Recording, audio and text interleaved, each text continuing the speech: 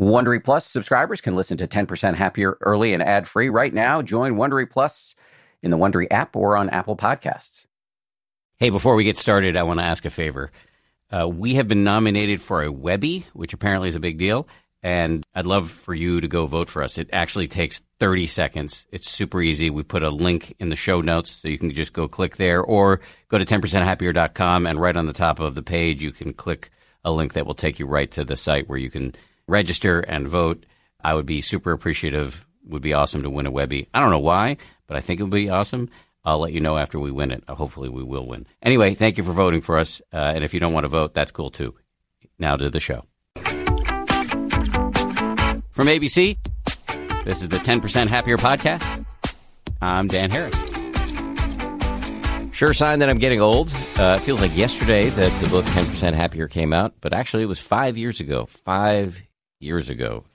And to celebrate my aging and the aging of all of us, we've got a 5th anniversary of 10% Happier that's about to come out very, very soon, actually, on April 16th. But if you want to pre-order it, you can go to hc.com/happier, HarperCollins, hc.com/happier.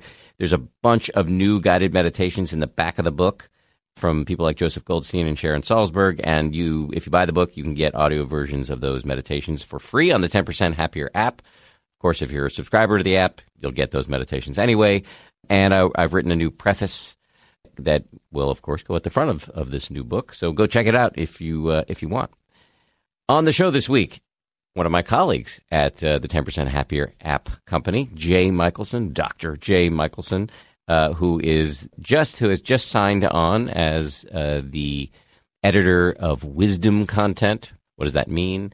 Well, he is overseeing a new product that we're really excited about within the app, which is Talks.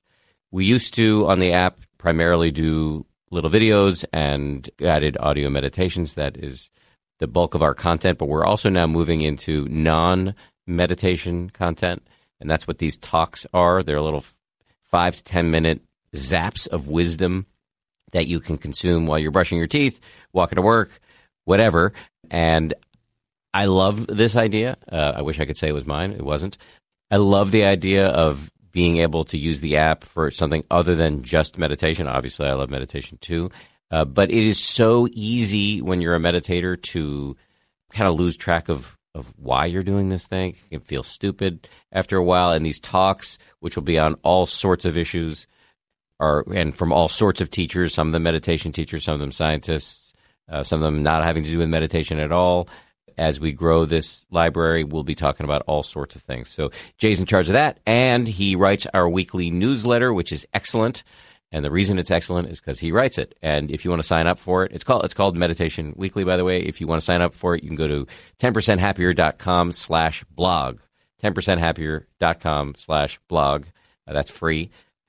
Jay is one of the most fascinating human beings I know, and his resume is dazzlingly, dizzyingly diverse. He has a PhD in Jewish thought from Hebrew University, a JD from Yale Law School, an MFA from Sarah Lawrence, and a BA from Columbia. He has held visiting positions at Brown University, Yale, Harvard Divinity School, Boston University Law School. He's a rabbi. He's an author of 6 books. He writes for the Daily Beast, and has been a commentator on NPR, MSNBC, and lots of other spots. Yeah, just a fascinating guy. If you want to hear his personal story from the start, of how he got into meditation and what that did to his life, go back and listen to episode 4, because he was one of the first guests on this podcast. But on this show, we're going to talk about a series of issues that Jay is uniquely positioned to discuss. And they include what's it like to be a meditation teacher who's got a new baby at home, and is trying to keep up his mindfulness practice. Also, Jay's meditative imposter syndrome, which is totally fascinating. The overlap between politics and spirituality. I should have mentioned also that within Jay's work history, he's also been an LGBT activist. Before that, he was an entrepreneur. This guy's done everything. So he talks about the overlap between politics and spirituality and how the two can affect one another. He talks about meditation and sensuality. And he talks about his view of how meditation can have an impact on the long-term viability of our species. So a lot here with Jay, a fascinating mind. So here we go, my friend, Jay Michaelson. Last time I saw you, you did not. Last time you were on this podcast, you did not have a baby. That is true. What's it like to be a meditation teacher with a baby? Well, it's funny. Do you handle it better than the rest of us? No, of course not. I think so. I actually think so. I actually have no idea how people become parents without some kind of self-care practice or some kind of mindfulness practice, whatever it is. Just because I think there's so many opportunities to get angry at your partner in a parenting journey. Not at the kid? No, I mean, my kid's 15 months, so she's still, you can't blame someone who's still developing the physical capacity for moral responsibility. No, I never get angry at her, but there's every meal, every timing of everything, it's an opportunity for disagreement, and it's stressful. I think it's really. Somebody was talking to me about that metaphor of seeing people like little hurricanes, and meaning, what is a hurricane really? It's not really a thing, right? It's created by the conditions that are there. There's the high pressure here and the low pressure there. Footnote: I don't know anything about hurricanes, but a storm is the product of all of these circumstances that are arising, and we're all like that. And when there's anger arising, that's because the conditions for anger are there. And when there's this and that. And so that's been really helpful for myself and for my partner, Paul, and less so for the baby. But, that just seeing that we're all these hurricanes and just getting out of the way has been really helpful. And but I think I have nothing really creative to say. It's just like every parent says, the most amazing thing, the most tiring thing, and the most sort of draining in any way, but just the power of all of that oxytocin and love hormone has just been overpowering. And it's actually made me really, I did an article for the Daily Beast about this. It's made me really angry at the exploitation of parental love and fear for some political gain. And all that happens on all sides, because we're so barely rational as it is as human beings. Here I feel the least rational. Just watching my mind go off into worry things, imagining the worst possible accidents, health problems, whatever. You hear a thump and you're like, that's it. The baby's fallen off of the table and, we're going to the hospital now. And that's all, that's all hardwired in. That's evolutionary stuff. And to see that kind of fear cynically exploited, even just by capitalism, it's annoying, but to see it exploited by politicians. So, but definitely feeling that, definitely experiencing the roller coaster of addiction and addiction to the love hormone and addiction to the delight being with her, and the fear also. Two things to react to. Well, first, when you were talking about before that you've nothing to say that's original, I remember so my child's 4, so we're a little past your stage at 15 months. I remember thinking early on, especially as a writer, and we're both writers. The one annoying thing about being a parent is there is literally nothing original to say. All of the cliches are true. Every single one of them, even the contradictory ones, they're all true. About it's a very helpless feeling because you're stuck in a Hallmark card. I find it liberating though, because there's very little temptation to turn my daughter into material. I mean, I guess that's what I'm doing right now in this moment. But it's. I feel like a burden has been. Sometimes. I mean, when I went off to Nepal and sat on long meditation retreats, or when I went to Burning Man before people used to go to Burning Man and have experiences that not everybody has. There was just so much desire to write about it and share it, and talk about it, and ego also, but also just enthusiasm. Here, there's none. I have no enthusiasm to write about parenting. I have a few thoughts about being a gay parent and an older parent, but I feel certain that those have also been blogged to death. Like, I'm sure that's out there too. I just haven't bothered to read it. And so it's actually been really kind of pure in that way. It's been free from artifice in a way that's really delightful. And just being present, the total presence of just a little kid learning to open and close a door or looking at a piece of paper or something is just remarkable. You're a better man than me because I'm exploiting the crap out of my son and writing all about him in my next book. So I admire your restraint. There was another thing you said earlier that I wanted to react to, but before I react to it, I had a question that came up in my mind in the midst of the last paragraph you uttered, which is, I just wonder, does it make you? I'm not sure this is true for me, so I don't know why I'm asking it. But does having a kid in its utter unoriginality make you feel connected to the larger human pageant in any way? That's interesting. I think the answer is yes, in a way. I think there's I've joked to friends that my daughter is a FOMO baby. She was born out of my fear of missing out. Everybody says, "Oh, this is the most love you'll ever experience. It's the most amazing thing," and I want to take that ride. So here I am. And there's some truth to that, actually. But I think you're right. I think there is a sort of connector that's there. But I'm so grateful. There are challenges in being an older parent. I'm 47 now, but I'm really grateful to have lived a lot. I don't have a lot of FOMO or what I'm missing out on now. I don't care that I spend Friday and Saturday night at home. I don't care that I even don't care that I can't really go on meditation retreat, although it would be delightful to do so. There's nowhere I need to travel right now. So all of those things, plus just being a little wiser and more compassionate. I mean, I guess it'd be good advertising to ascribe that to meditation, but it might just be getting older and being less invested in stuff. And all that simple stuff, just like Warren Zevon said on David Letterman, right? Enjoy every sandwich. This is when he was diagnosed with a terminal illness.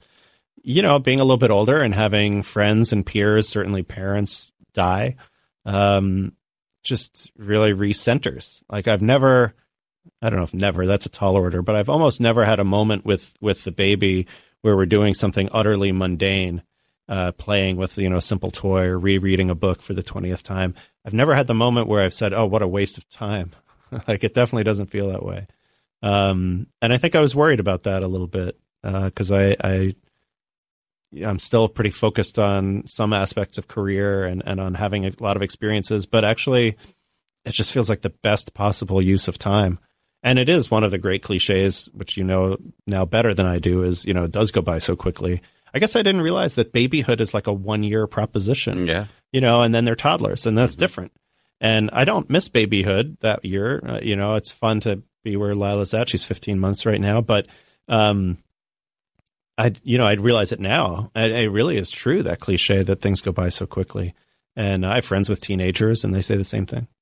Yeah, and I was struck when we had our son, how many people told me either in person or on social media, enjoy every moment or cherish every moment. And I thought, okay, is this just a sort of platitude that people just vomit up because that's the thing you say in this kind of moment, or is it maybe represent some sort of collective remorse over having rushed through their children's childhood, or is it really good advice?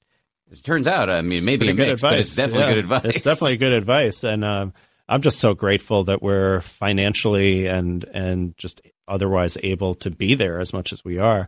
My partner's a full-time dad, and I'm able, because of my work, to work at home a couple of days a week, and that's great. And being there is just such a treat, and then we're able, again, financially and just in our lifestyles, to be around on the weekends and to spend those days and to not, I'm just really, I feel like she's lucky, and I'm grateful. And it is, maybe I'll break my rule about not writing about her, because there are now several good books on being a mindful parent, and also not teaching mindfulness in a formal practice to kids, but just teaching them to be aware and awake and mindful and present moment focused and aware of their emotions as they come up and things like that. So there's a lot of really good wisdom out there. Just from an almost poetic or literary perspective, I'm interested in that, and the way in which, I don't know, a former crazy meditator with a long beard is happy being a dad. It feels actually very connected for me. You used to have a long beard? Yeah. So there's some great pictures of me online. I think I put them online of when I was on retreat. It's funny because, in the Buddhist world, the real hardcore people shave their heads, right? And they're all bald. But I felt like that was the only time where I was going to spend 6 months basically off the grid, and didn't matter what I looked like. And I looked pretty weird. The other thing you said that I wanted to react to, and this is a sort of a combination of meditation and parenthood, it is on the fear thing. So one of my favorite words from the Buddha's language of Pali, or the ancient Indian language, is, and I write about it a lot, is prapancha, which is these little movies we make. Something happens, like some sort of data point in the present moment, and then we just make these phantasmagoric movies about some awful thing that's going to happen as a result of whatever little actual thing happened. So, but I find that as a parent, even now, 4 years in, constantly, I'm in the bathroom with my son, I'm just constantly seeing him slipping and slamming his head against the concrete corner of the wall. We're playing in the ocean, he gets sucked out and eaten by a shark. It's just these movies are happening all the time, and I can't figure out whether the self-awareness that's come about as a consequence of a decade of a little bit of meditation is good in that maybe it's not acting on me in a subterranean way,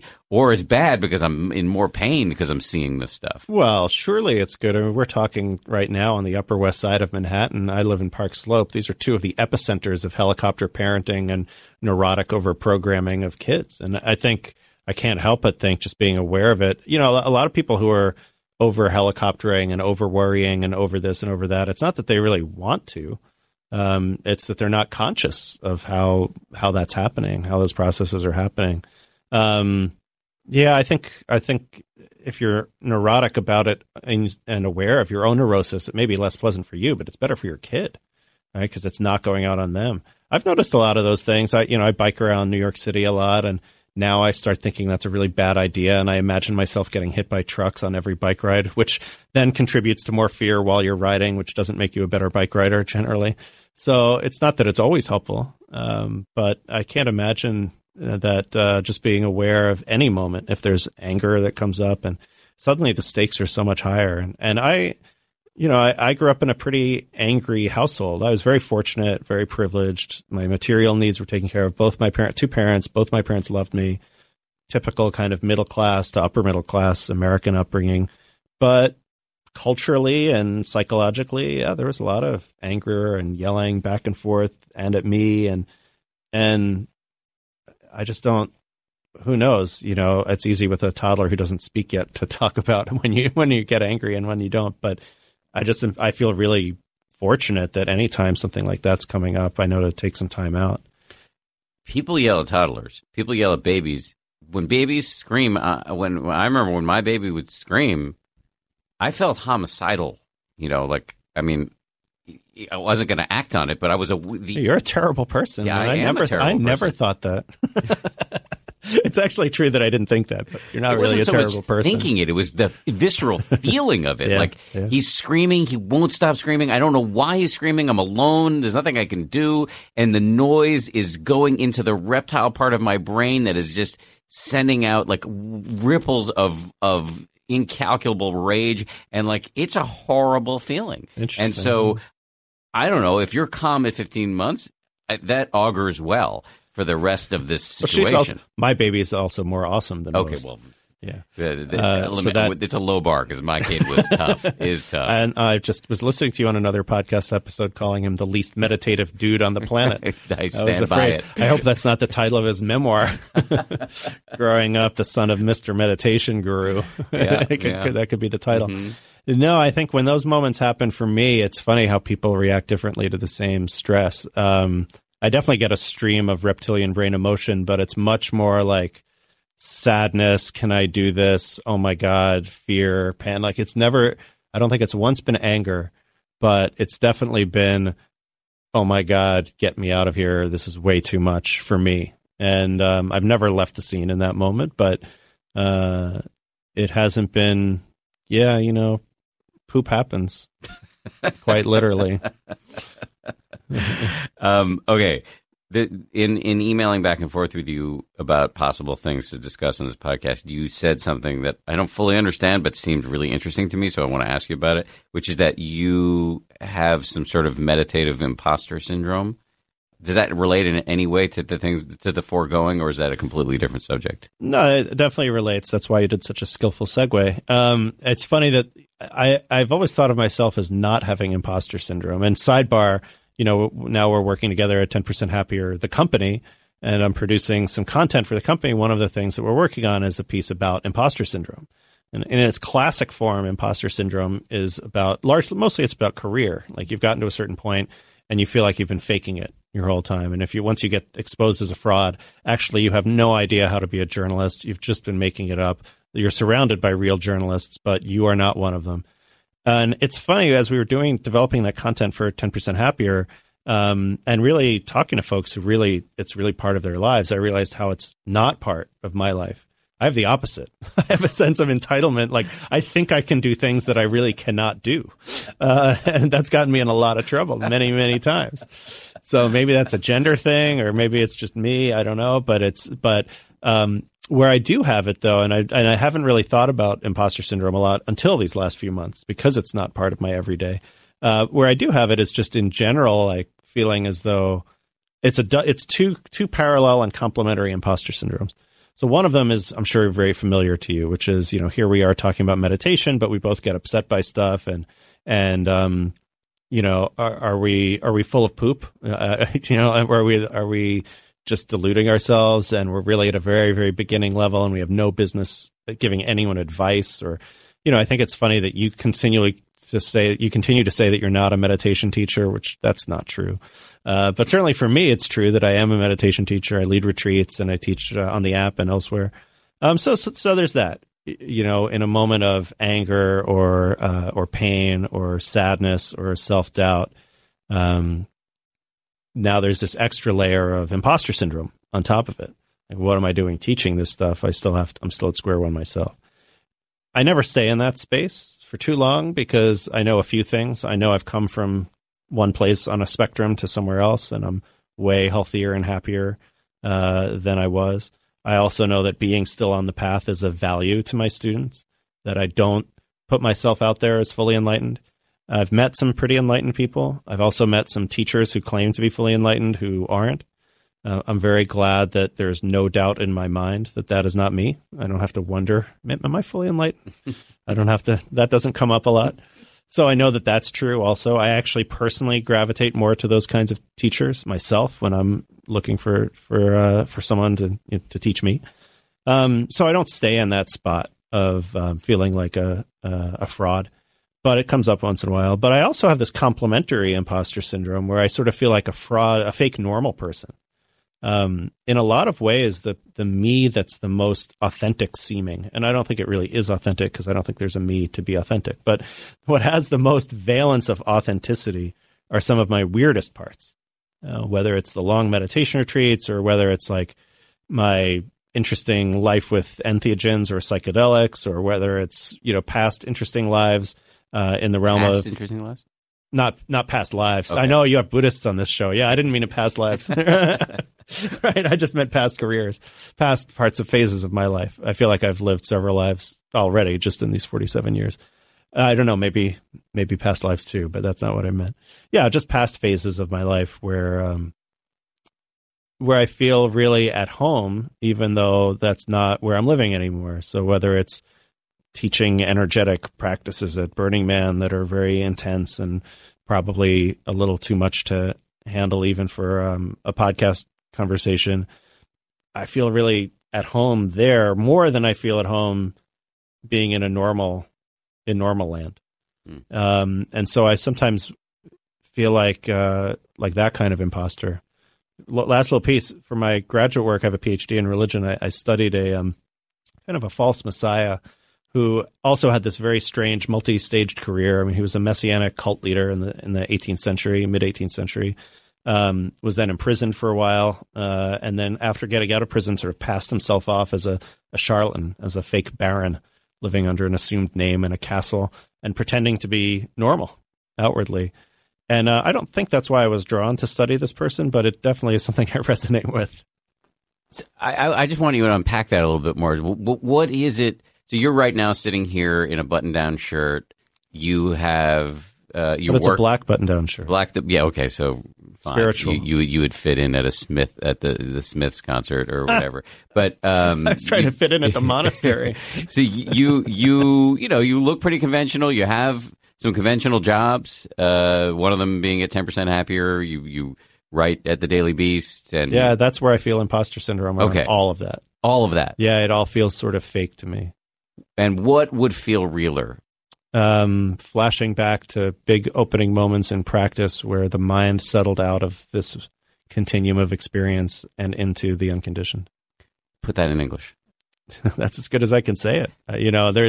There's a profound letting go that happens at various points in practice, also happens not in practice, also happens with the right kinds of medicines, of psychedelics and others.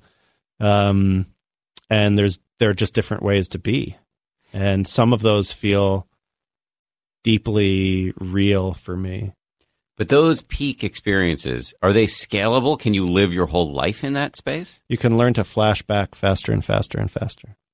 So what for you would a truly authentic, and I don't really love that word, but like what would a truly authentic life look like? I think it looks like the one I'm leading. It's not inauthentic to be writing angry Daily Beast articles about the latest judicial nominee from this administration. That's just the dance. That's part of how I unfold. It just feels sort of funny because I feel a little bit like a Clockwork Orange. In the Clockwork Orange in the book, in the movie, that metaphor is meant to be, so it's an orange on the outside. It looks like an orange, but inside are all these gears. And so the state has learned to kind of get inside the brain using, the techniques in a Clockwork Orange to kind of have a simulation of a normal human being, even though it's not actually a normal human being. So he's still Alex inside. He's still a would-be criminal. But because he's been conditioned by all of the mind control, he looks totally normal from the outside. He could even be putting on a black shirt and a button-down shirt with a normal haircut. So in some ways, it's imposter syndrome, but it's authentic imposter syndrome. Yeah, I guess that's right. I feel like I'm pretending to be an imposter. But I've wondered about it a lot. I mean, I think when I was more intensive around practice, before I was in my current relationship, which is coming up on 10 years, certainly before the baby was born. Also, I was just a lot more lonely and also a lot more open to maybe the spiritual path is what I want to do. And I know some people who went more in that direction. It's funny that I can't think of anyone who really went off the deep end and stayed there, stayed in a monastic life. But I certainly know people who don't live in New York City and don't have two jobs and aren't living the kind of life that I'm living. And I've wondered what the pull is in that direction. On bad days, I feel like it's just conditioning from my childhood. And, my mother wanted me to go to law school, and so I did. On better days, it doesn't feel that way. On better days, it feels like I just love both and. If I ever do write my memoir, that's the proposed title for it. I just love having both. And you clearly do too. Otherwise, you would have quit your day job and just done 10% happier all the time yourself. So that's why one of the reasons I love talking with you is there's this pull in these different directions. And we've both gotten far enough along in our worldly careers where it's exciting. And there's freshness there, and there's a sense of connectedness. When I was feeling bad about my journalism career a few months ago, it was because I felt like I was preaching to the choir, the left-wing choir, because we're so segmented now in terms of what media we consume in America that it's like I'm not even reaching the people in the middle who are open to think about stuff. I'm only reaching the diehards who want to click on my articles. But then the choir really sang in the midterm election, and there's actually value to enlarging the choir and in preaching to the choir and in rallying the choir. Because I'm an opinion writer. I'm not a real journalist. I write opinion. So I get to have views. And I get paid for what I would say normally, which is here's what I think about stuff. So I actually felt reconnected to that. And so we can see on the worldly side that there's a lot of like noble goals and pulls in that direction. And of course there's ego and money and fame and all that stuff too. Not that those are necessarily bad things, but in addition to all those, there's really an excitement in being in the world. And it feels really, for me, there's a toxicity to it, but it feels like there's also a responsibility because I have my various left-wing views. Like it doesn't feel like now's the time to unplug. it feels like now's the time to get serious about ethical responsibility. Which leads me to another thing. It puts me in mind of something else that was on our list of things to talk about. I should say it's really your list, but we mutually agreed upon it. The royal we. The royal we. The overlap between politics and spirituality. What do you mean by that? So I think, for me, there's always this. There are these poles, and I think on the left, in particular, there's a sort of critique of spirituality that it's narcissistic, capitalistic, feel-good stuff, and it's helping the privileged feel even more happy. And it's similar to religion as the opiate of the masses, except it's not quite the masses. It's the people who you shouldn't be so happy. I've not believed that critique for a long time, probably about 15 years, just because I've seen that it's not true. I've seen that the interface for people who are doing a lot of activist work or even just living their lives but are plugged in and being responsible, that there's an aspect of recharge that's necessary, self-care and maintenance. That also waking up to more empathy leads to political consequences. And I don't mean that in a partisan sense. I mean, there are certain views you can disagree or agree or disagree about various policy issues, but it's harder and harder to turn a blind eye to oppression when you're trying to open your eyes more. Do you think, are you such a diehard lefty that you think you can't be truly empathetic, compassionate, spiritually awakened on any level and hold conservative views?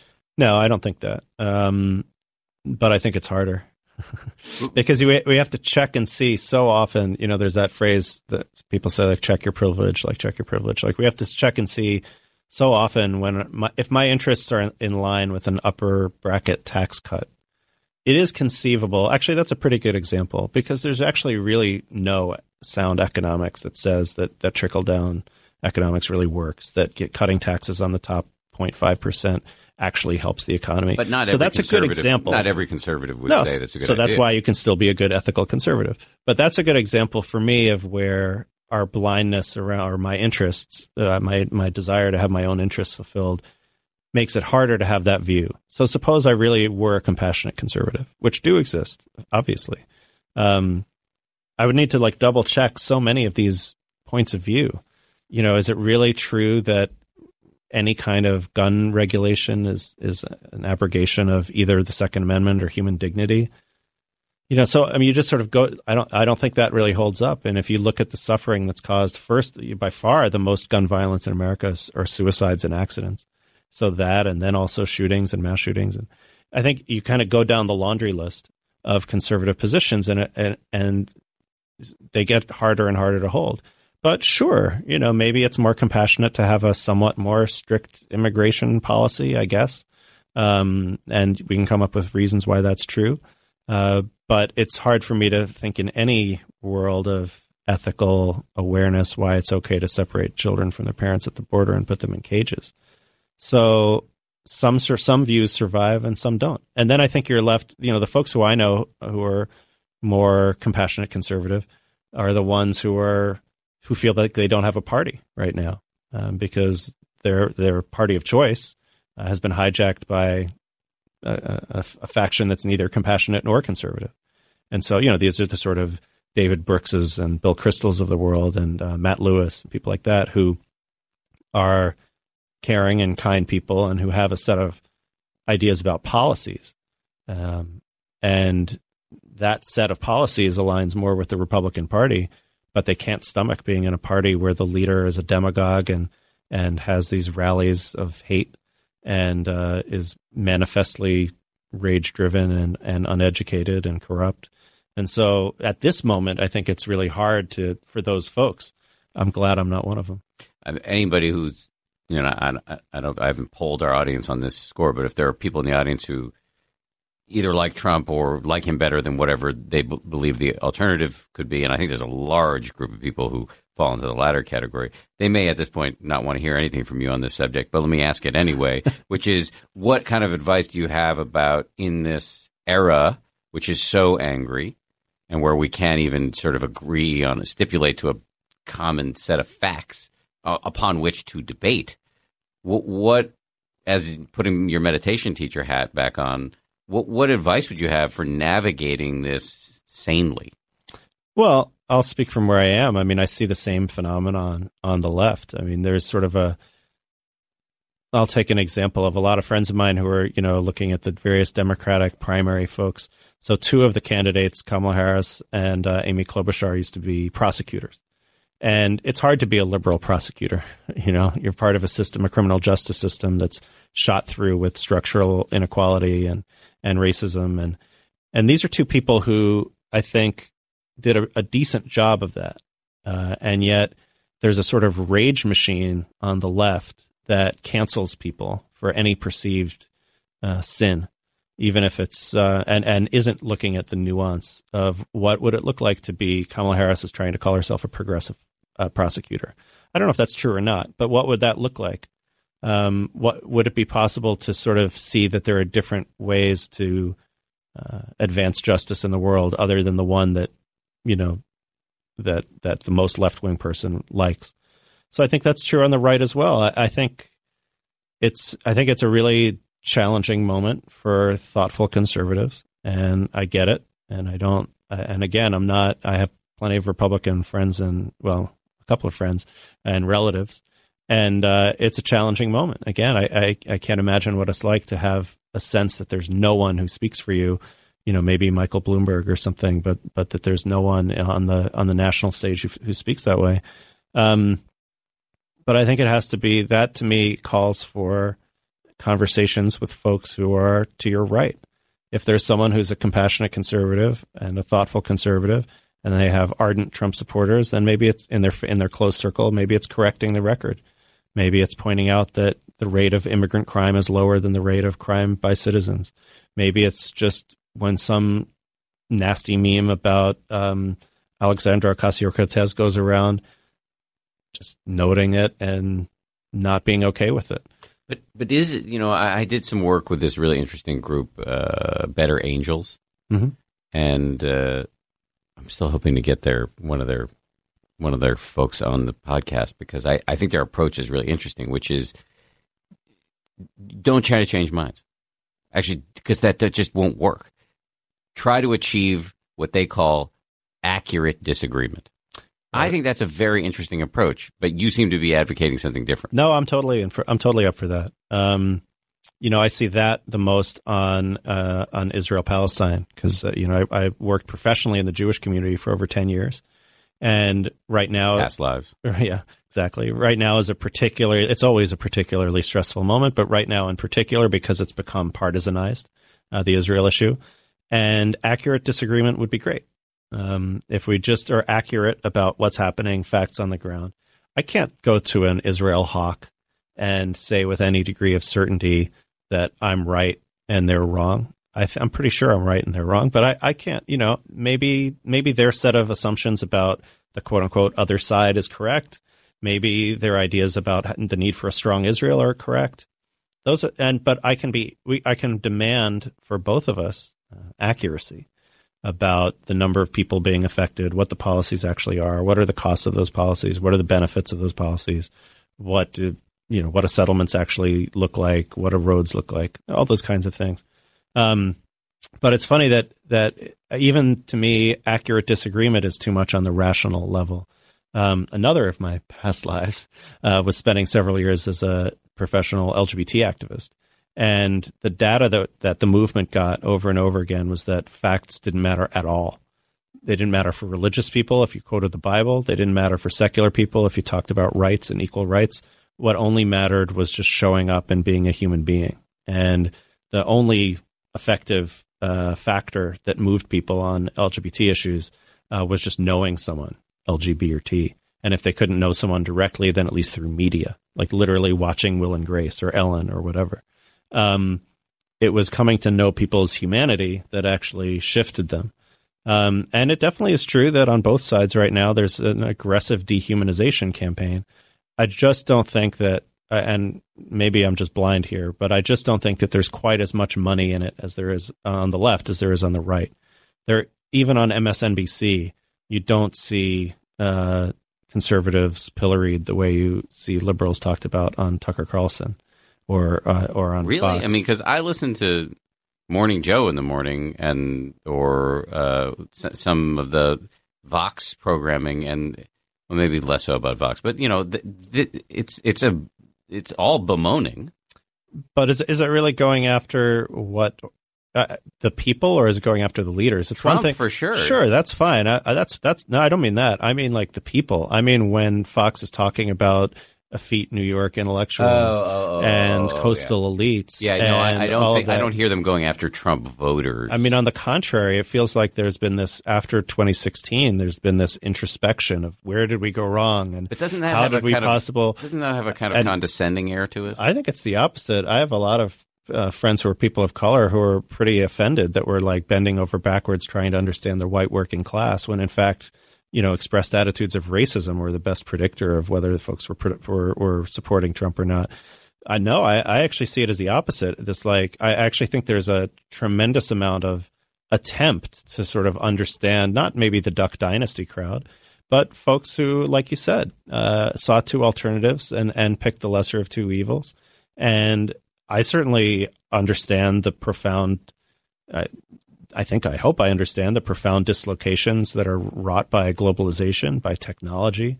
Also the challenges of multiculturalism. I grew up in a very white environment where there was not a lot of Spanish spoken, even though I grew up in Tampa, Florida, which had a huge Latino population. And I grew up with casual racism, and I grew up with all of my pop star idols, except for maybe Michael Jackson, who's now fallen from grace, being white faces and stuff like. So I get that there's a change, and I get that that's difficult, and I really do. And I get that I have, as a certain kind of an outsider, less attachment to a kind of American identity that's really rich and juicy. So I don't know. I don't see a similar empathy effort on the right. I see a lot of, and again, not with people. I mean leaders. I mean the media on the right and political leaders on the right, to really understand that coastal elites want the same things that we do. We want a compassionate America where everyone has a fair shake. I don't see that rhetoric coming from the media on the right. Given the toxicity that's out there and right now, is it naive to think meditation could help in some measurable way? No. But what way does it help in? So for me, when I was doing activist work, I've told this story a bunch in books of mine. There was one time I wrote a book called God versus Gay, The Religious Case for Equality. And the argument of that book was that the majority of Jewish and Christian, mostly Christian, religious values supported full inclusion and equality for LGBT people. So the opposite of what, often is depicted, certainly in the news. So at one speaking event, I was talking about the book, and someone interrupted me, shouted from the back, basically a heckler, and said, "What about bestiality?" So what that meant was, well, if we allow two men or two women to get married or have a relationship, what's next? So that's a profoundly offensive question, to say the least. It assumes that I can't tell the difference between the love I have for my partner and the lust that someone might have for a sheep or a goat, or to even put them on a spectrum. Right. That's right. And so it's a profoundly ignorant and offensive question. So in that moment, I was in front of about 100 people at the time. I was actually flushed. I was pretty angry that had even been asked. But there was a moment of mindfulness in there. I mean, I hate to sound cliche about it, but there really was. There was a little spaciousness in the mind in that interaction. And it was clear what I needed to do. Tactically, I knew what I needed to do. I just needed to be the more reasonable and compassionate person in the room. That's how I was going to win. Because I'm not going to argue. I'm not going to try to win the heckler. Who cares about him, right? I care about, the movable middle in those other 100 people. So probably half of them were on my side already, but some were not because of that particular audience. And so I just paused and I thought tactically about what's the most effective thing to say here. And I said it and so forth. But that moment happens over and over again at everyone's Thanksgiving table, right? Even when we know we want to be tactical or compassionate or empathetic, or even if we just want to win the freaking argument, Like we don't even do what we know will win the argument, right? Half the time because we're too upset. So I think actually, if we're looking at lowering the toxicity level, I think it actually really does help. But early in this conversation, you admitted to feeling the first aspect of your Janus-faced imposter syndrome was that you're a meditation teacher who loses his cool sometimes. So how could, I'm playing devil's advocate here, how could meditation help given the level of anger and the fact that most people are never going to practice as much as you? Yeah, well, Dan, you've had a lot of good ideas over your career, but the title of 10% Happier is, in my opinion, by far the best one, right? And because implicit in that title is you're not 100% and you're still going to mess up a lot of the time. I definitely mess up less than I used to. That story about the God versus Gay tour is an example where I didn't mess up. I nailed it in that moment, and got a bunch of applause, and it was great. It was actually a really good moment as I engaged. And there's definitely, in my experience, more. There's at least 10% of those more. Just being able to sit with anger and not respond for many years, my family had we would have Passover with another family that had hardcore pre-Trump people. They were Tea Partiers back then. And a couple of them would try to bait me, and they would say things that were pretty insulting, that if I said to them, I don't think they'd go over very well. And, I'm not superhuman, but 10% less engagement in an unskillful way. Sure. I see that again and again. And, but that's that piece. There's also the building resilience piece. I know a lot of activists who burn out, and I definitely think we should all regulate our exposure to the news. No offense, none taken. But so knowing how to do that, knowing when not to click, knowing how to stay healthy and stay sane, not to plug our ears and cover our eyes and just go to my happy place, but maybe do that a little bit of the time, allows us to show up for the folks who don't have that luxury, who don't have that opportunity. If I have the opportunity to quit and unplug, that's a privilege. That's not available if I'm undocumented. That's not available if I'm trans and trying to just go to the freaking bathroom, right? So I'm fortunate in the position that I'm in that I have the luxury to be able to turn off the metaphorical TV set, to unplug Facebook for a moment. So if I have that luxury, to me, I have a responsibility to do the kinds of self-care that enable me to show up for the people who don't have that luxury. Because however crappy I may be feeling about the toxicity of some environment, I can guarantee it's less crappy than my trans friends are feeling when they get heckled on the subway, which happens all the time. There's like a blank check that the bigots and, am I allowed to say on the podcast? We're going to bleep it, but you can say it. Yeah. There you go. They feel like they have carte blanche to be all the time, whether it's people of color on the subway or people who are gender nonconforming on the. I'm just using the subway as an example because that it happens so often, and it doesn't rise to the level of violence, right? Or there's carte blanche that people on the far right feel like now they can spray swastikas on college campuses. And in synagogues, the synagogue where my wedding was celebrated was defaced with a swastika. Like, we're living in a time of true toxicity that, again, in this case, I don't think is reciprocal. I think it's almost all on one side. Well, let me push you on that because there is toxicity on the left. There is. What's the leftist swastika that got painted on a temple? I don't know if it's a swastika, but let me give you an example. I'm not gonna compare it to a swastika. You're comparing something to the Holocaust, ladies and gentlemen. Dan Harris just compared something to the Holocaust. What's the rule? What's the rule on the internet? Godwin's law. Godwin's law. You immediately lose the argument when you compare something to Hitler or the Holocaust. Okay, so I was doing a story on Ben Shapiro, who is, I think, a very interesting young conservative. He's a Jew as well. Kippah-wearing conservative commentator. Says a lot of things that are, let's just say, controversial, but he says also things that are thought-provoking. And whatever you think of what he says, he certainly has a right to say it. And I went to cover a speech he gave at the University of Utah, and there were a group of protesters out there with the avowed goal of shutting him down. And I said to one of them, what about the First Amendment? And he said, I don't think that's a relevant document. All right, here's the story. So, yeah, that protester's an idiot. But I've been invited to speak on dozens of college campuses over my long and illustrious career. That is not an open forum. It is a forum of promotion. It is a forum of the campus or the group saying, this is somebody worth hearing. Now, Ben Shapiro may or may not be one of those people. But it's certainly reasonable to take the view that he is not worth hearing because he says hate speech.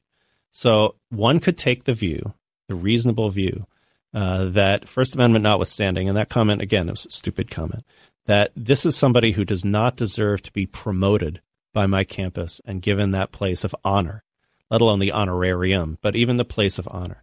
That's what those protests are about. He has a larger platform than I have, and he has a plenty of opportunities to speak his views.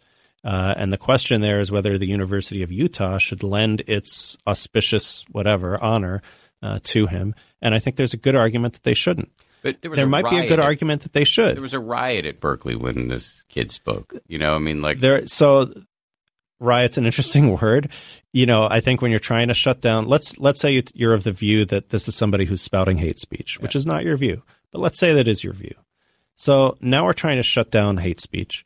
So now it's just a question of tactics. And I think reasonable people can disagree as to what the right tactics are to shut that down. I don't know if it's my view that that what he's saying is not hate speech. I'm open to the debate. In fact, I got into the debate with him on the air. I have real questions about the things he's saying. I just think there is the First Amendment. I don't think there's the First Amendment when we're talking about an institution lending an honor to someone. The First Amendment, of course, that's a fair argument. Go out to a street corner and say your thing. Yeah. That's the First Amendment. You know, second, there's not a symmetry between fascists and Antifa, between fascists and anti-fascists. I'm not calling Ben Shapiro a fascist. He's not one. But there's not a symmetry between one person saying hateful stuff and another person trying to shut down the person saying hateful stuff. It kind of goes back to a meditative issue for me, which is bias, right? There are these isms out there that are the biggest problems in our culture, in my view: sexism, racism, tribalism.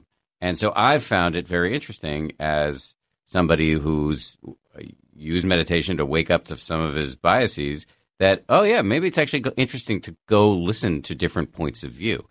To me, it's actually comes out of a space of curiosity and trying to actually challenge some of the ideas that were injected into my head by my left of Trotsky parents in the People's Republic of Massachusetts. Well, that's my conditioning. There's the insight that we needed. All right, now I can be your psychoanalyst, right? Now I understand why you have this fetishization of centrists that you have, because you're still traumatized by your Eugene V. Debs childhood. You probably had to read about Eugene Debs in a cardboard, what are those things called? A board book. It's not being traumatized at all. It's actually just No, I'm teasing a little bit. I'm not teasing completely, but I'm teasing a little.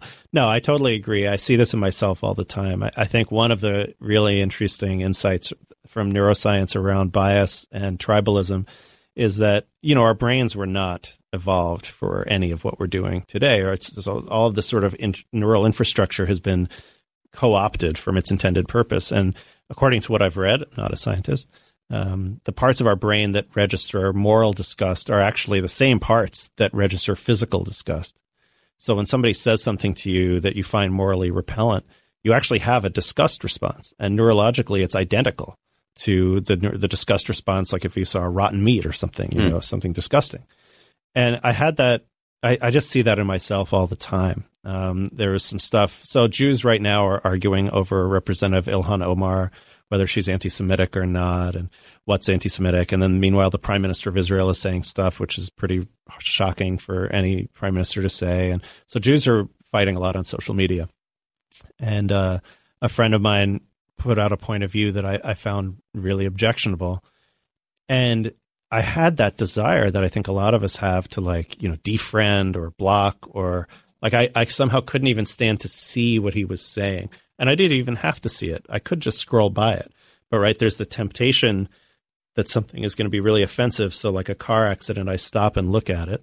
And I felt like it would be easier to end our friendship, right, which goes back about 10 years at this point, rather than just man up and scroll past, or, even read what he has to say, not comment, and just accept that people have views that are stupid and racist. So it was just interesting to see that. It was just really interesting to see that in myself, to see that disgust response, and to see that it's alive and well. And this was not someone, he's one of my Republican friends. But he is one of the compassionate conservative friends. He's a reasonable guy, and he has, he's just misguided, but he has some, he's a good guy in many ways. And it was just interesting to see that. More 10% Happier after this. The Taste the Mediterranean sales event is going on now through March 19th at Whole Foods Market. It's a store-wide event packed with flavor. My family and I are regulars at Whole Foods Market. We've got one, I think, less than a mile and a half away from our house. This Taste the Mediterranean thing sounds pretty cool. They've got Mediterranean-inspired flavors. You can save on Parmigiano Reggiano, charcuterie, and ground lamb. They've got delectable seafood choices. You can save on whole branzini and sustainable wild-caught sockeye salmon, which is a regular feature at our dinners in this house. My son loves that salmon from Whole Foods. And I'd be remiss if I didn't point out all of the 365 by Whole Foods Market products. Stock up on wallet-happy Mediterranean essentials like feta cheese crumbles, whole wheat pita pockets, and more. I am constantly consuming these 365 products, including the raw cashews, which I snack on all the time. We love the 365 sea salt and pepper. We love their sushi rice. You get the picture. Go check it out. Taste the Mediterranean now at Whole Foods Market.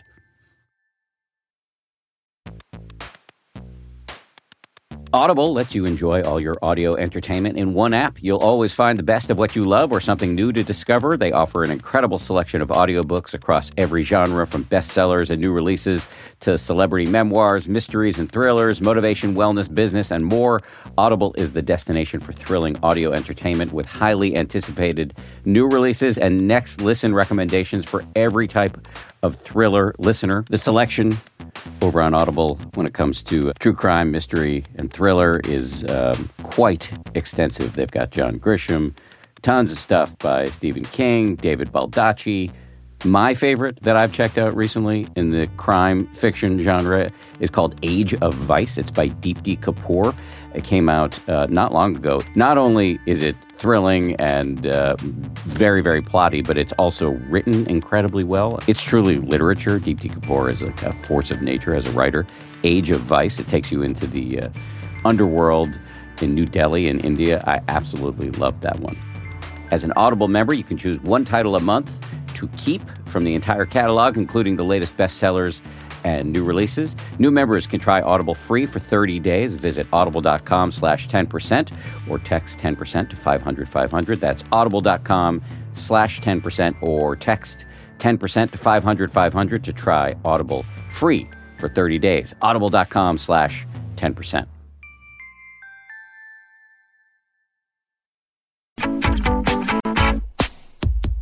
Let's end on something lighter. I don't know if it's lighter, but it's on your list, and it seems like it might be lighter, but you'll unpack it for me, and we'll see. Meditation and sensuality. So, Meditation and Sensuality was the title of an essay I wrote in 2002 or 2003, which was for me at the very beginning of my meditation journey. And it's kind of you to mention it, since now it's a chapter in my new book, Jewish Enlightenment, which is coming out in September. I will say to our listeners that when Dan heard that my next book was called Jewish Enlightenment, he burst out laughing and mocked it for the fact that it was a tiny Venn diagram overlap of two already small circles. So did I actually laugh at it? You did. And that was your comment. So coming from the author of a #1 bestseller, it's certainly humbling. I'm such a horrible person. Not that I need to be humbled even more by Dan, but there I was, it's really further amazing. Humbled. It's really amazing to be presented with evidence of what a horrible person No, I am. it wasn't horrible. You're right. I mean, I'm going to sell, if I sell, 10,000 copies, it'll be a miracle. So no one's going to read it, but that's fine. I actually, my last 3 books have been small books. My most recent book I wrote under a pseudonym because I actually didn't want to be necessarily, I wanted only a few people to buy it, and I got what I wanted. But these last few books of mine have been really personal, and it's been really it's been great. I'm ready. The next one I'd like to make a little bit bigger, but it's almost, I didn't intend it certainly as a trilogy. The Gate of Tears is the first one, and then Is my book of poetry, and now Jewish Enlightenment. They're all at this sort of Jewish Buddhist spiritual intersection. They're all three very personal. Gate of Tears is very memoristic, is a sort of devotional poetry to the divine, as I understand it. And now Jewish Enlightenment, which is a collection mostly of essays that I wrote early on in my practice, my path, where I always felt that my best writing on contemplative practice was that work. I started another former career. I started the first Jewish online magazine, which was called Zeek, Zeek, in 2002. And just coincidentally, I started that magazine with some friends, and that's also when I got into meditation, which started in the Jewish world. And there was a freshness to those pieces while I was still figuring stuff out. Now I'm like old and hardened in my opinions. But at the time, I was like 30 and just finding my way in. And so I didn't realize I didn't really talk about what meditation sensuality is, but that essay is part of this book. And looking back on it, I was thinking, is there a book here? And I think my intuition was right. There's a certain kind of, I was really writing essays that no one else, I still don't know someone else who wrote those kinds of pieces. Starting out on the path, questioning assumptions. There's a tenderness that's there that I really love in myself. And it wasn't an easy time in my life. There's a lot of loneliness at that time, but there was, there's something so, it's like, there's something so magical about seeing again those essays and sharing them with people. It's an online magazine that is no longer publishing. It's hard to access that material. So I reordered them and did a little bit of editing here and there, but mostly left them as they were. And that's what that title refers to, but that's not the subject that you were asking about. Well, no, I meant more like what is what is sensuality in the meditative sense? I was surprised when I wrote that piece, that essay in 2002, 2003. I was surprised at how richer my sensual life had become as a result of meditation, because I thought meditation was like spiritual stuff, but everything. So sensuality sounds like sex. It is in large part about that. Sort of being more awake and aware and mindful and having better sex, but also just better relationships, better connections, more intimacy. But not just that. More delight in music. I'm a music head, and there's paradise and more amazing experiences with art. Being able to show up and be present and be moved. It doesn't even have to be quote unquote spiritual art, but just art. Even things like food and just, I'm sure you've had folks talk about eating meditation here on the podcast, and certainly it's in the app. But that's really true. That Warren Zevon quote is probably, that's a great, I wonder if they did put it on his tombstone, but, enjoy every sandwich. That's a tall order, especially when we eat in a rushed way, but to have one bite of a meal that really is fully mindful. And I think I had thought that meditation was in the head, and I was shocked at how it was in the body as well. Our colleagues will kill me if I don't ask you about your current role at 10%. What are you doing? What are you doing at the company? So I'm the wise guy. I'm the editor of wisdom content, which means I guess this is a nice time to say that 10% Happier is doing stuff that's not just meditation on the app. So there'll be recorded talks, like short sort of, whether inspirational talks or kind of philosophical talks. We'll be putting out a bunch of stuff as a media company. So I'm working on that too. One of the delights, about 10% Happier is it's funny because most people at the company took this for granted, but I had a conversation today with someone who you've had on the podcast, Susan Piver, who's going to be writing for the weekly sort of newsletter email that I edit. right now called Meditation Weekly. Probably change the name. Which people can sign up for how? On 10%happier.com/blog. Okay. The pieces are up there, fully available. You don't have to subscribe to the app. And when I told Susan that we have over 800,000 subscribers and an over 10% open rate, she was flabbergasted. I mean, the numbers that you can reach with a platform like this are just astonishing compared to anything. I mean, Susan herself has a pretty big, she's a meditation teacher. She has a community kind of centered around her. She teaches retreats. She's got a great gig going on, and also largely online. But to get to those numbers is really an opportunity. And that's part of what really attracted me to that work. There's challenges in that, what you say and don't say. That's why we have to bleep out half of our conversation in order for the powers that be at 10% Happier to allow it to go on the air. But that's ABC News Disney who actually own this podcast. I didn't mean literally bleeping. Yeah. I meant taking out all that political stuff. Oh, okay. You were not referencing the A word. Not the earlier. A word. You're talking about some of our discussions about what goes in Yeah. Politics. No, I mean, those are the choices, right? To reach a broad audience is the challenge that's actually interesting, is to find a way to do it with integrity. So it's very easy to dumb down mindfulness and create what's been called McMindfulness, which is just kind of not transformative in any way. And look, if it helps people calm down, that's great. But there's more on the table than that. And so the opportunity, there's an opportunity for something much deeper than just chilling out for a few minutes and then going back to life. There's an opportunity to transform life and back to the sensuality piece, to enrich our relationships and our emotional lives and our physical lives in ways that, for me at least, again, I had thought meditation was fully intellectual, and you're sitting still there and you're in your head, and so to find a way to communicate some of those deeper benefits, if that's the right word, in a way that's still accessible to a wider audience, is actually a real opportunity. And it kind of goes back to the stuff we were talking about at the very beginning. How do we bring together a serious contemplative practice, which I hope I still have, with living in the world? It definitely doesn't look, having a 15-month-old, it doesn't look like going on a lot of retreats or even sitting every day as I used to. But I've seen the interplay for me is constantly new and evolving, and it hasn't settled into a kind of stasis that is boring. And part of that is this newness of trying to convey what's changed my life in a way that it can change as many other lives as possible, and that means speaking in a way that communicates. Your view, if I understand it correctly, is, before we were talking about, I asked, is it naive to think that meditation can help in our current political climate? And you said, no, it's not. I think it can help. But your view, if I understand it correctly, is that not only is that true, but it is also true that perhaps contemplative practice could have a salutary effect on the future of the species.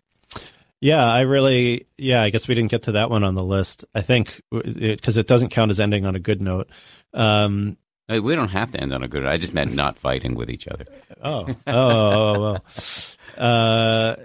Yeah, I think just the last couple of years of our history, it's not about Trump. It's not about, he's the symptom, not the cause. I wonder if we're not that advanced as a species. And I really wonder now, being a parent, about the world that I'm leaving my child. And again, that's yet another of those cliches, right? But that you and I have found to be true. And I don't know. I really just don't know if on a species level we have what it takes to coexist with the technology that we've created. Like, we're clearly smart enough to blow ourselves up and end life on Earth. We haven't done it yet, but what we still believe so much stuff that's just manifestly false, and we jump to conclusions, and we're especially the males among us are very quick to fight. And there's so much anger that and I'm not in any way exempt from any of that. I don't know. And I definitely feel as though contemplative practices, of which meditation is one, are some of the only tools we have right now to keep from killing ourselves. And if it's hard, that kind of work is hard. I see it as a kind of activism, but it's hard because it's so incremental and, what about right now? And so I still am a both-ander. I'm still doing what about right now in my other work at the Daily Beast, but now focused primarily on this meditation work. It's hard. You just have to but I just believe it. And I don't believe it on faith. I mean, I believe it because on evidence, that it does actually diminish some of the root causes of, greed, hatred, and delusion, and sort of the ignorance and the fear that people feel, and how that fear turns into anger, especially again for men, not only, but especially, and how we're so quick to tighten up around stuff. And so I don't know. I might be pessimistic that it's enough to save the world, but I do feel good about choosing to put my daytime energies in that direction.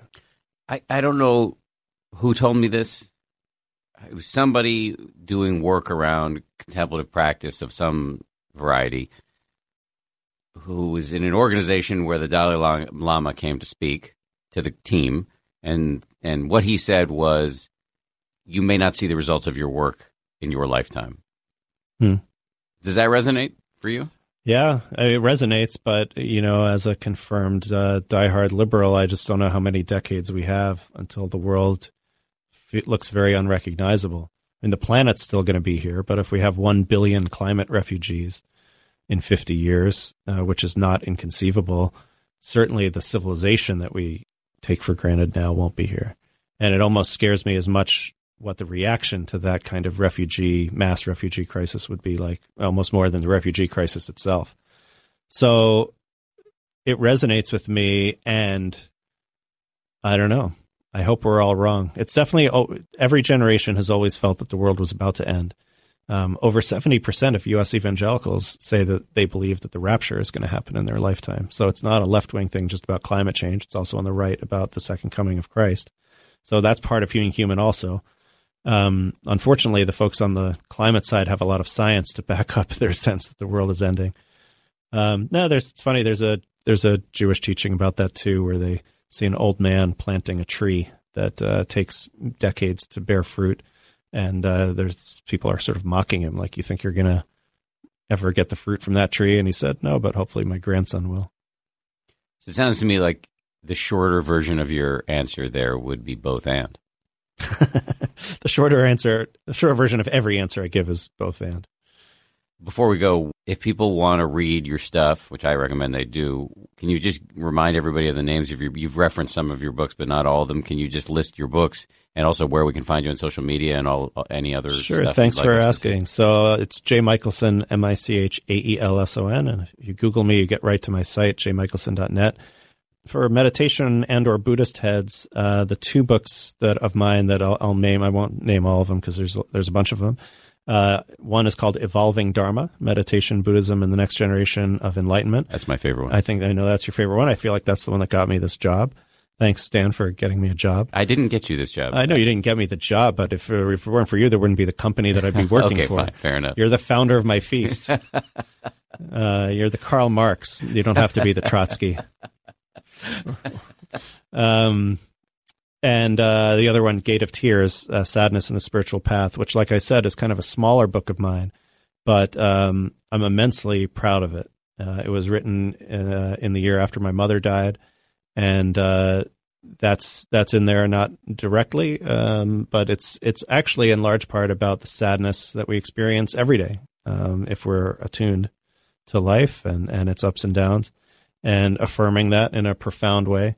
But what that really means, I think certainly actually on 10% Happier, we talk about that a lot, just being present with negative emotions, but something almost too clinical about that. So a lot of the book is almost attempting to be kind of lyrical in its embrace of what that really feels like. And that feels very authentic for me.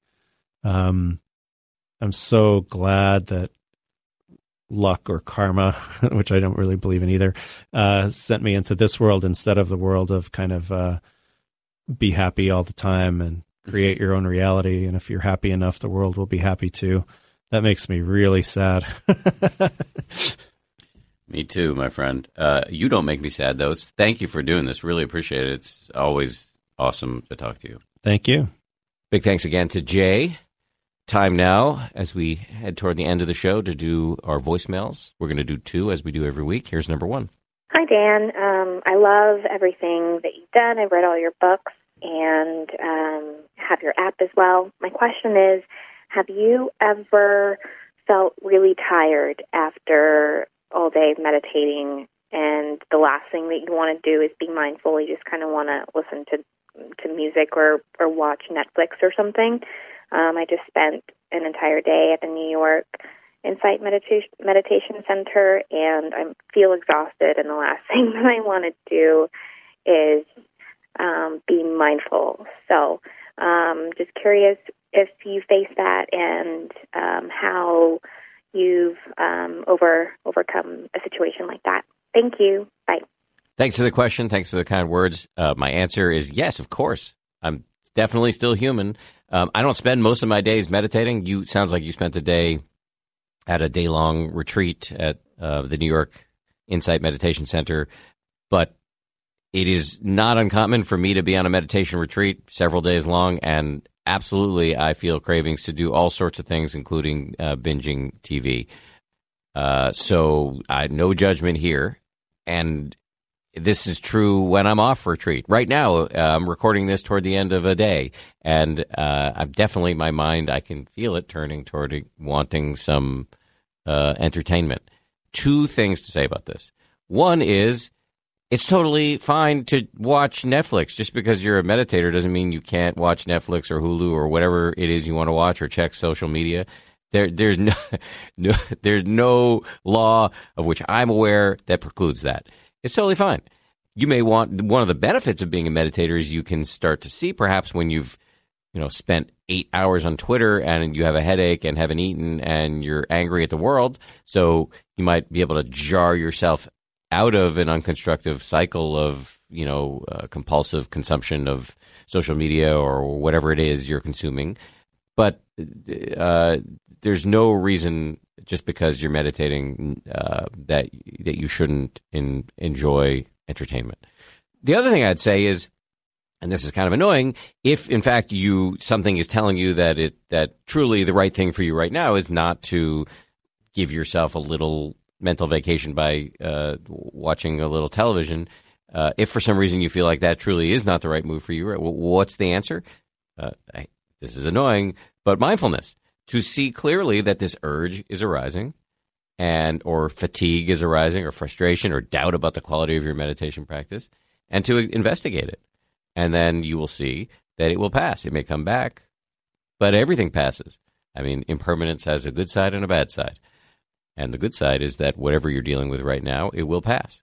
It might not get better, but it will pass. And so, yeah, if you're in a situation where you really, truly have considered it and you think right now is a time where you need more meditation, or you want to have, you want to garden or have human interaction, or something that you feel is more wholesome than vegging out for a minute, then I would suggest that the way to deal with that urge is to investigate it mindfully. But again, just to recapitulate here, I don't think the desire and the actual acting upon the desire to watch a little TV is in any way shameful, unnatural, or anything like that. And then if you've have decided that you don't want to do it right now, then I think mindfulness, annoyingly, is the answer, because it often is. All right. Thank you for that question. Appreciate it. Here's number 2. Hi, Dan. This is David from sunny San Diego. Big fan of your work. I'm wondering about specifically the Buddhist aspects of your meditation practice. Having read your first book and listening to the podcast for a couple months, it's clear you went from being pretty skeptical, at the least, about the whole spiritual side of things to now referring to yourself, and I guess being, a Buddhist. I have 2 questions based on this. One, how do you see your Buddhism, your Buddhist faith now, as affecting or interacting with your meditation? Has it changed any of the fundamental aspects, or do you think being a Buddhist gives you a leg up on the meditation practice? Just interested in those kinds of interactions. And then secondly, I'm wondering if you have any recommendations for, someone like myself, I guess just kind of a waspy, generic American dude who doesn't necessarily buy into a lot of the church side, church-like side of spirituality, if you will, but is kind of interested in finding out more about Buddhism, having done meditation practice for about 4 months now. Are there any books or texts or people or processes or anything that you recommend as starting places? Yeah, so that's my questions, and thanks for all you do, bro, and thanks a lot. Appreciate it. Thank you. So, first of all, just to be super clear here, I do not, while I definitely do call myself a Buddhist, I don't think of it as a faith or a religion. It absolutely can be and is practiced as a faith all over the world. But the thing that has been said about Buddhism that I've said before on this podcast that I'm very fond of is that it's not something to believe in, it's something to do. So in that sense, I'm a Buddhist, just the same way I'm a journalist. Obviously, I think I would argue that in my case, the Buddhism is more meaningful than the journalism, although the journalism is also very, very meaningful. So that's the first thing to know. It is not, and the Buddha himself was a guy skeptics could line up behind. He did have, first of all, there's no God in Buddhism. He didn't have, to my understanding, and people can correct me on Twitter about this, some sort of creation myth about the creation of the universe. And he did espouse some sort of metaphysical stuff, karma, reincarnation, enlightenment. But he very specifically said, you should not believe this just because I'm saying it. You should check it out for yourself. Well, that jibes very well with my history, first of all, my personal inclinations, the fact that I was raised by scientists, and also my history as a journalist. Check it out for yourself.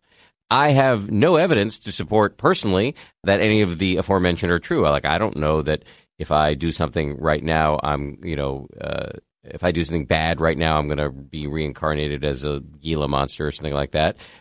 That doesn't preclude me from practicing Buddhism. I kind of just set that off to one side because Buddhism is a treasury of practical information about the way the mind works. A friend of mine has, Dr. Mark Epstein, who's been on the show a couple times, has referred to the Buddhists as kind of putting together the periodic table for the mind. They've just looked at it from every angle and come up with all these fascinating lists and in a very sort of OCD fashion. And I find it inexhaustibly interesting. But again, I don't view it as some sort of faith that I need to take some logical leaps or set aside my skepticism in order to practice it. So that's just an important thing to say. Do I think it gives me how does it change my meditation? Does it give me a leg up in some way? Only in that, being open to learning more about what the Buddhists have developed and have been saying for 2,600 years is just incredibly interesting and can serve as a source of inspiration. It just keeps me engaged because sitting and meditating can sometimes feel very dumb, just like noticing your breath coming in and out and then noticing that you're crazy because your distraction, what your mind does when you are distracted is often insane, and then starting over and over and over again. That can feel a little dumb after a while. And so it's being in touch with the intellectual infrastructure of the practice is just super interesting. So how would you learn more about it? Let me just recommend 2 books to start. One is Buddhism Without Beliefs by Stephen Batchelor, who I've gotten to know a little bit over the years. He's never come on this podcast. I would love to get him on this podcast. He's an unbelievably interesting guy, former Buddhist monk in 2 traditions, if I recall correctly, and but also a self-described atheist, which is also, I should say, or as he says, is a bit redundant because there is no God in Buddhism. But anyway, he's a pretty skeptical guy and very, very smart, and wrote this slim volume called Buddhism Without Beliefs, which I think is a fantastic introduction to Buddhism. And then also Why Buddhism is True by Robert Wright, who has been on the podcast. And he wrote an excellent book from the perspective of again, very skeptical science journalist, expert in evolutionary psychology, who got deep into Buddhism in the same spirit that I've embraced Buddhism, really from a Western scientific standpoint, and exploring the mind and trying to sort of hack the habit patterns and sort of negative aspects of evolution, like that we've inherited this mind that is constantly projecting us forward into the future or ruminating about the past instead of focusing on what's happening right now. So I recommend both of those books heartily, and I think that would be a great introduction. So I really appreciate your question. Sorry for the long answer. Also want to thank on my way out here the folks who produced this show, Ryan Kessler, Samuel Johns, and Grace Livingston. And thank you for listening. If you want to do me a solid, go and rate or review us through whatever podcast store you consume this podcast. Also, if you want to talk about us on social media, that's always a plus. Thanks again for listening. I'll see you next Wednesday. If you like 10% Happier, and I hope you do, you can listen early and ad-free right now by joining Wondery Plus in the Wondery app or on Apple Podcasts. Prime members can listen ad-free on Amazon Music. Before you go, tell us about yourself by filling out a short survey at Wondery.com/survey. If you travel, you know how to pull off a perfect getaway. You know after you enroll with your Delta SkyMiles Platinum American Express card, you get up to $10 back monthly on U.S. rideshare purchases with select providers, like a car to the airport. You know which remote retreats have the best herbal baths, and where the Wi-Fi password is rarely used. Because you're the escape artist. It's why you're a Delta SkyMiles Platinum American Express card member. If you travel, you know. Terms apply. Purchases must be on card. Visit go.amex/you-know. The early 2000s was a breeding ground for bad reality competition series. From shows like Kid Nation, CBS's weird Lord of the Flies style social experiment that took 40 kids to live by themselves in a ghost town, to The Swan, a horrifying concept where women spent months undergoing a physical transformation and then were made to compete in a beauty pageant. Hi, I'm Misha Brown, and I'm the host of Wondery's podcast, The Big Flop. Each episode, comedians join me to chronicle one of the biggest pop culture fails of all time and try to answer the age-old question, who thought this was a good idea? Recently, on The Big Flop, we looked at the reality TV show The Swan. The problem, this dream opportunity quickly became a viewing nightmare. They were isolated for weeks, berated, operated on, and then were ranked by a panel of judges. Follow The Big Flop on the Wondery app or wherever you get your podcasts.